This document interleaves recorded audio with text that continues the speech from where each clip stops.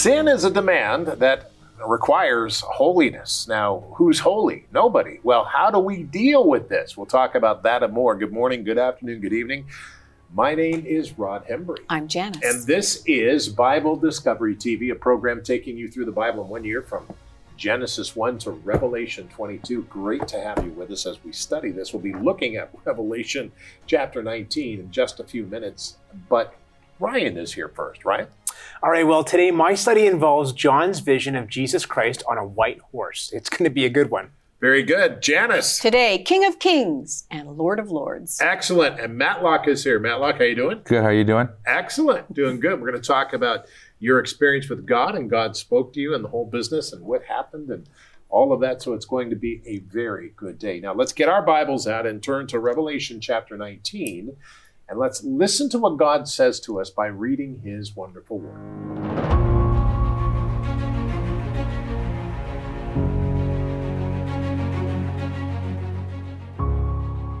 Revelation 19, 1 through 10. After these things, I heard a loud voice of a great multitude in heaven saying, Alleluia! Salvation and glory and honor and power belong to the Lord our God. For true and righteous are His judgments, because He has judged the great harlot who corrupted the earth with her fornication, and He has avenged on her the blood of His servants shed by her. Again they said, Alleluia! Her smoke rises up forever and ever. And the 24 elders and the 4 living creatures fell down and worshipped God, who sat on the throne, saying, Amen, Alleluia. Then a voice came from the throne, saying, Praise our God, all you His servants, and those who fear Him, both small and great. And I heard, as it were, the voice of a great multitude, as the sound of many waters, and as the sound of mighty thundering, saying, Alleluia! For the Lord God omnipotent reigns. Let us be glad and rejoice and give Him glory, for the marriage of the Lamb has come, and His wife has made herself ready. And to her it was granted to be arrayed in fine linen, clean and bright, for the fine linen is the righteous acts of the saints. Then He said to me, Write, Blessed are those who are called to the marriage supper of the Lamb. And He said to me, These are the true sayings of God. And I fell at His feet to worship Him. But He said to me, See that you do not do that.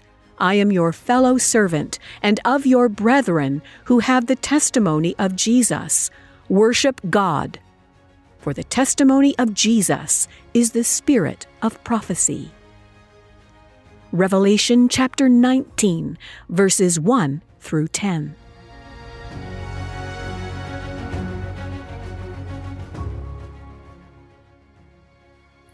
Revelation chapter 17, chapter 18, and chapter 19. That's what we study today. And let me tell you, Revelation is an amazing passage of Scripture. And if you do have your Bible guide, turn to today's page because it is really, really interesting.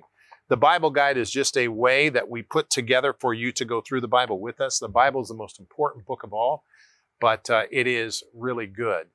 So, all the evil in the world will be judged at the end of time. Yes, it will. During this time, the time we live in now, God's remarkable mercy gives each one of us the opportunity to make ourselves right with Him. Jesus Christ has done everything necessary for humanity to repent and resolve its sinful condition before God. Yet many have ignored or outright rejected the idea of a Savior or the need to be saved at all. But if we look carefully at our world and the violations against human life and the wrongs that are in it, we quickly recognize there is a serious problem. The Bible tells us the problem is sin, rebellion against God. While the idea of sin is an ancient one, it's not wrong. Sin is ancient, and it's today, happens today. There is nothing that we can do in our own humanness to cancel sin or to be reconciled with a holy God. It's only through the Lord Jesus Christ, once and for all. Jesus Christ was given by God as a perfect person. And he was half God, half man, actually fully God and fully man.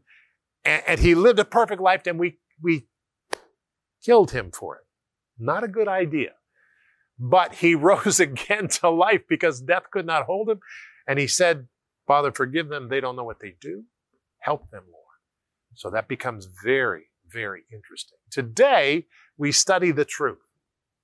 Now, as hard as the truth might seem to hear, the truth is the truth, and the truth doesn't change. No matter what I say about it or what anybody else thinks about it, the truth is still the truth. And the truth is there is sin. The truth is there's a holy God. The truth is we have to do something about the sin. And so, Father, I pray today that you would touch the hearts of many people who are watching, that they would hear what you are saying to us about sin. And that, Father, we would understand that we can make ourselves right with you and not live in fear. We don't live in fear, but we come to you and you make us right. And things change for us, Lord. So help us to take advantage of that. In the name of Jesus Christ, and we said together, amen. Amen means make it so. So let's look at the scripture and understand what this says in Revelation chapter 19, one of my favorite chapters in the whole Bible. It says, after these things, I heard a loud voice of a grand, great multitude in heaven saying, Hallelujah, salvation and glory and honor and power belong to the Lord our God. For true and righteous are his judgments, because he has judged the great harlot who corrupted the earth with her fornication, and he has avenged on her the blood of his servants shed by her. What does this mean? Sin is a violation that demands a response from holiness. Sin is a violation that demands a response from holiness. Jesus Christ gave his response on the cross and is willing to forgive us right now. Now he talks about the harlot. Who is the harlot? Well, the harlot is this nation that has emerged and has taught the world evil. And, just do the research and you can discover what that nation is. Who's leading in human trafficking? Who's leading in pornography? Who's leading in abortion? Just saying. Very interesting. All right, Revelation chapter 19. Again they said, Alleluia. Her smoke arises from forever and ever. And the 24 elders and the 4 living creatures fell down and worshiped God who sat on the throne. Amen? Hallelujah. And then a voice came from the throne saying, Praise our God, all you his servants, and those who fear him, both small and great. Praise God.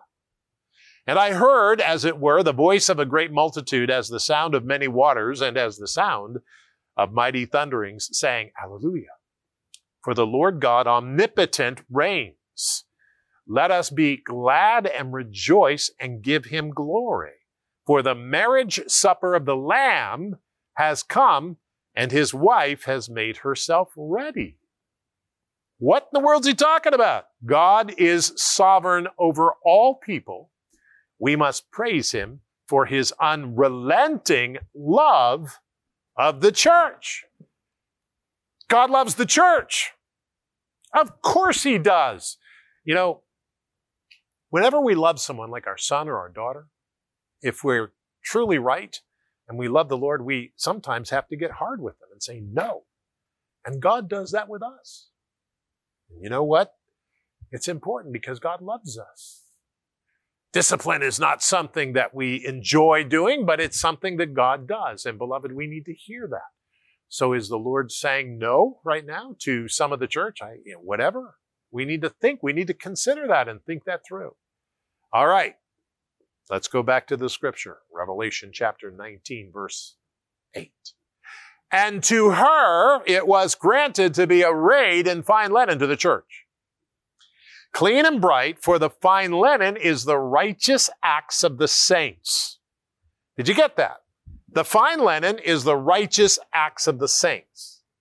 And then he said to me, write, "Blessed are those who are called to the marriage supper of the Lamb." And he said to me, "These are the true sayings of God." And I fell at his feet to worship him. But he said to me, "See that you do not do that. I am your fellow servant and of your brethren who have the testimony of Jesus. Worship God. Don't worship me. For the testimony of Jesus is the spirit of prophecy." Okay. So the testimony about Jesus is the spirit of prophecy. All biblical prophecy points directly or indirectly to Jesus Christ. Now, we live in a time when everybody's either really hot on prophecy or they're afraid. But let me tell you something. The spirit of prophecy is Jesus. So, from a standpoint of a person watching, I would say that the more prophecy I learn from the Bible, not from human man, but from the Bible, the more I learn about Jesus Christ.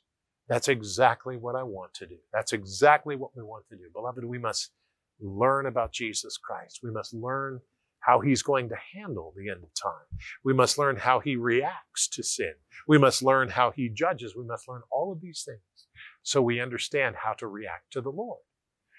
It's not enough for us just to get saved and sit around and twiddle our thumbs. God has us for a reason in this time right now. Praise God. We live in a time when prophecy is emerging in front of our faces. Praise God for that. So thank you, Lord Jesus. And I pray, Father, today, and we pray today, Lord, may it continue as we watch and as we learn and as we understand what you're doing. In Jesus' name, amen.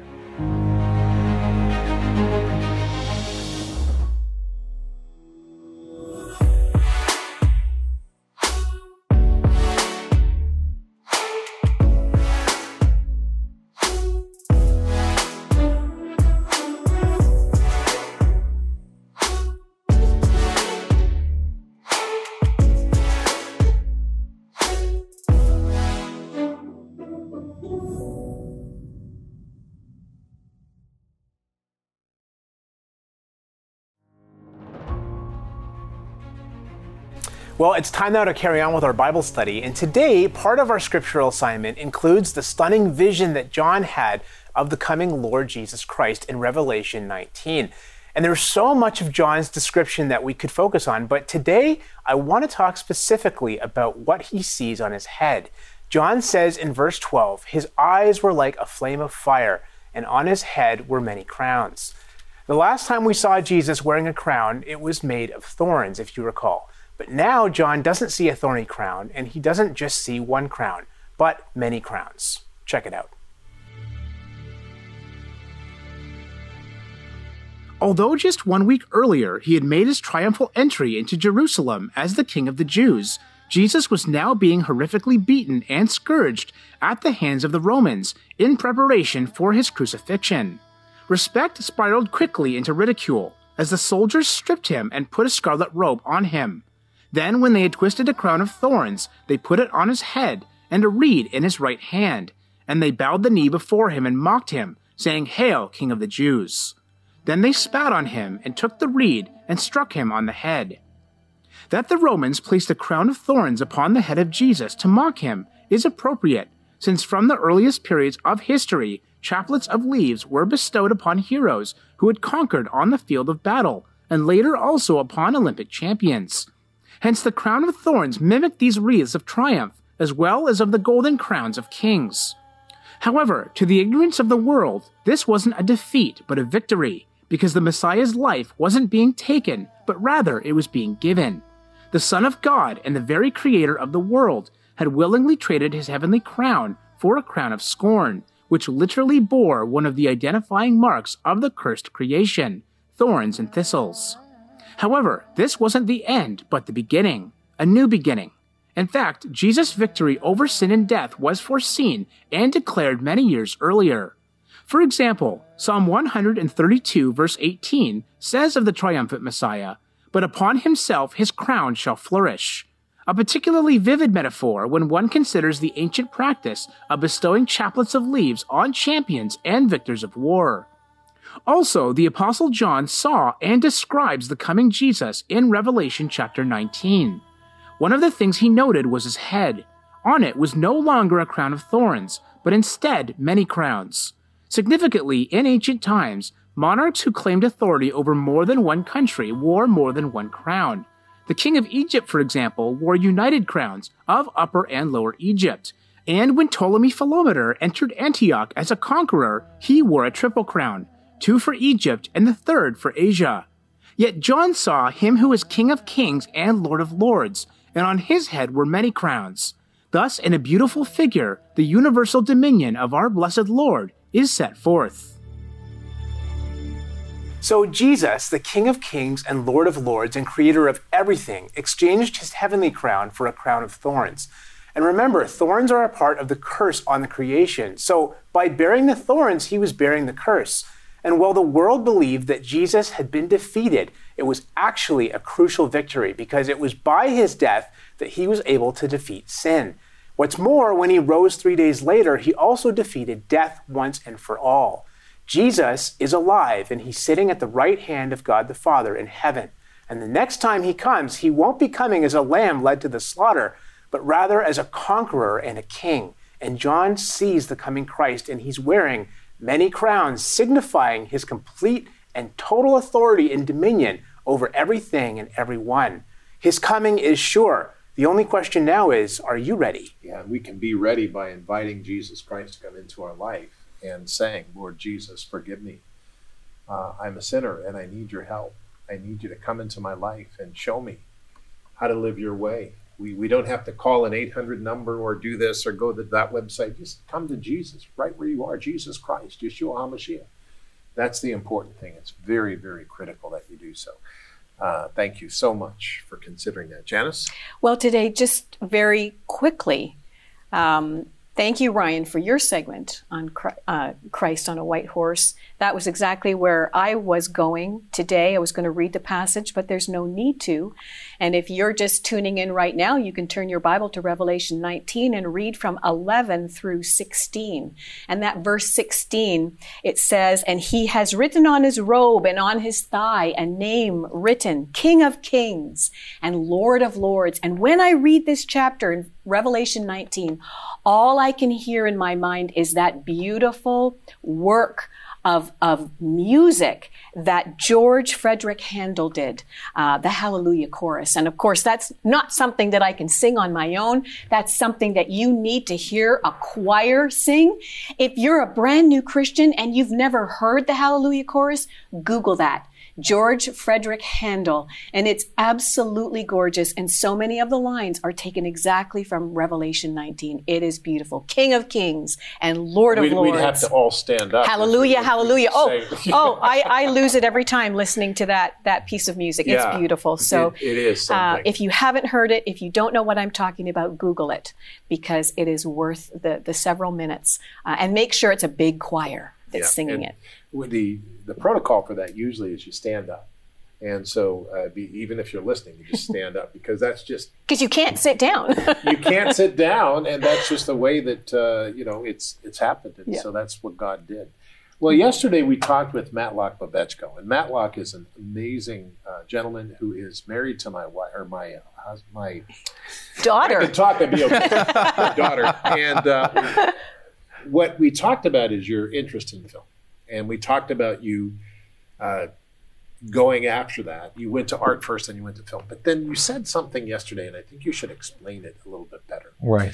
First of all, there are many people who have questions about anything spiritual at all. Right. And you did too. You didn't believe in demons. You didn't believe in any of that stuff. No. So you're at the place where you come to know the Lord. And right. So tell us about that when you're driving your car and all that business. Right. Okay. So precursor, I guess, from everyone who heard last week, before I heard the voice of God tell me, you will marry Corey Hembrick. I was basically in a rut. I knew that all my attempts to make myself morally good failed.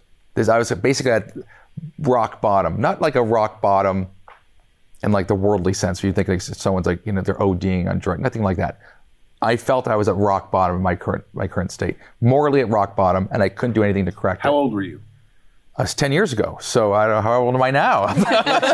34, so 24? Yeah, right, 24. 24 years old and you're at the bottom. Felt like I was at the bottom. And I also felt like, because I was pretty much, it was ingrained in my life, people are just inherently good. And I came to this point that that's not true. It cannot be true. People are not inherently good, myself included. So this was not just like I was evil. This was a worldview shattering moment. Because I I did hold to the idea that people were inherently good. And so when you have enough experience with that not to be the case, and everyone's kind of looking out for themselves, enough selfishness in your life, you start to realize that, I was raised wrong, right, in some sense. I had the wrong mentality. I had the wrong beliefs or whatever. Anyways, so as I was driving down the road, I was just lamenting about this. And I was just like, sometimes I would lament out loud and kind of like to God. And at this time, I did believe God was real. I never rejected the idea of God, never once. I thought God was plausible. I just rejected at the time that Christianity was true. I didn't think it was. I think it could be. I was like, I don't think it was true because I was so confused growing up. I was like, God exists. That was kind of where I was at. And I would pray to him, a novel of me. Anyways, so you were a nominal Christian. I was totally nominal. Well, at this time, I wasn't even nominal. I wasn't even calling myself a Christian. But I was praying to if a God existed, God, right? Because I believed that it made sense. Logically, it made sense for Creation Point. But anyways, be that as it may, I was driving down the road, and I was kind of like, I can't correct myself. And the world's corrupt, and all these things are corrupt. And as I was saying these things out loud, I heard a voice say, I don't like talking about this because it's very sensational. I don't like dealing with sensational topics. It's ironic because I'm very much, I guess you can call me like more of a naturalist in the way I kind of set out my life course. And this kind of interrupts everything in my life. Anyways, the point is I heard a voice while I was driving in this ear, God hates you. And I never even heard of that before in my life. That's the idea that God would hate me, first of all. Never even crossed my mind. But second of all, the sound of the voice sounded demonic. Like it was so terrifying because I was driving and it sounded like an audible voice out of my left ear, God hates you. And immediately I was like, that was a demon. Like I didn't know how else to describe it. So then I said, oh my gosh, I didn't know what to do. So I just started repenting. And I remember in my mind, I kept saying, oh, repent 3 times. I say, oh, I repent, Lord, I repent. And I kept saying it. And then when I went over, my mind said, say it 7 times. Like, numbers that somehow that God likes, as if these are like favorable numbers or something. And I was like, no. And I just kept saying, I repent. Anyways, I just kept going. And I remember telling myself, like, just keep saying it. Keep saying it. So I kept saying it. I got out of my car, went upstairs, went into my room. And that's when the whole thing happened. And God, I felt like this anointing all went down me. And then God said, you will marry Corey Hembry. And I said, I'm sorry, Lord. And then we spoke. And then that was that. But at that moment, then I knew God was real. And I was everything else. And from that moment, like I felt like I was going through times of depression, like serious mental like problems. I was quasi, like some people would chalk me up as bipolar or whatever. Some days I was like, top of the world. And then 2 weeks later, I'm like at the bottom of the barrel, whatever it is. You're saying really highs, lows, really low lows and high highs. That was me. And then that day happened. No, it's just been steady Eddie ever since. So it was a life-changing moment and transformation. And so God got a hold of your life. And completely. It was like warm oil. It wasn't a voice that told you God hates you. But so this idea of people who feel like God hates them and all of that, that's not true. Well, like, here's what it was. When I never even thought of the concept. Here's the irony behind it. God might have been hating what I was doing completely, right? So in a sense, the demon wasn't necessarily saying a falsehood. Like, I don't really understand exactly how that works. But here's what I will say. I could sense that the voice was evil. Now imagine it was guided in light. Right? It was like it was an angel of light. It's like that could have really misdirected me.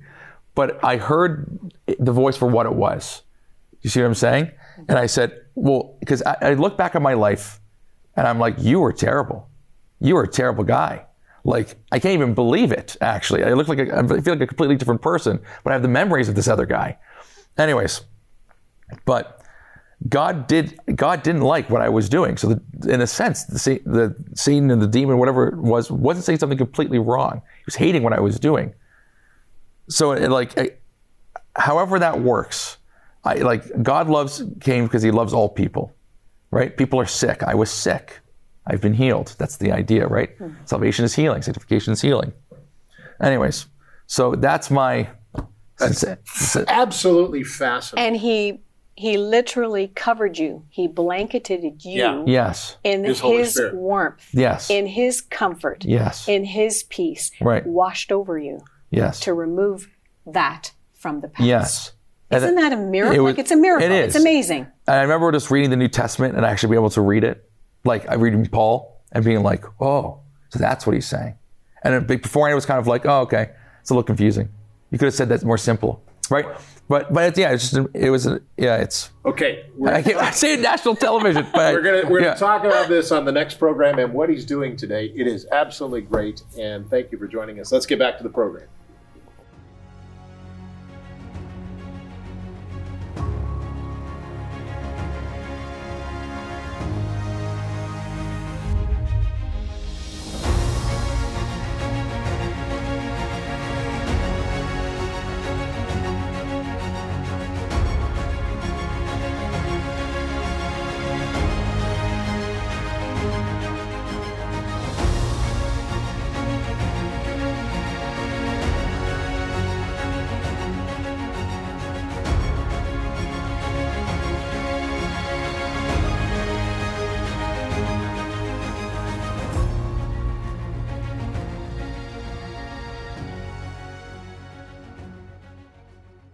Join us on the Roku box. The Roku is a box that uses the internet, puts it on your television set.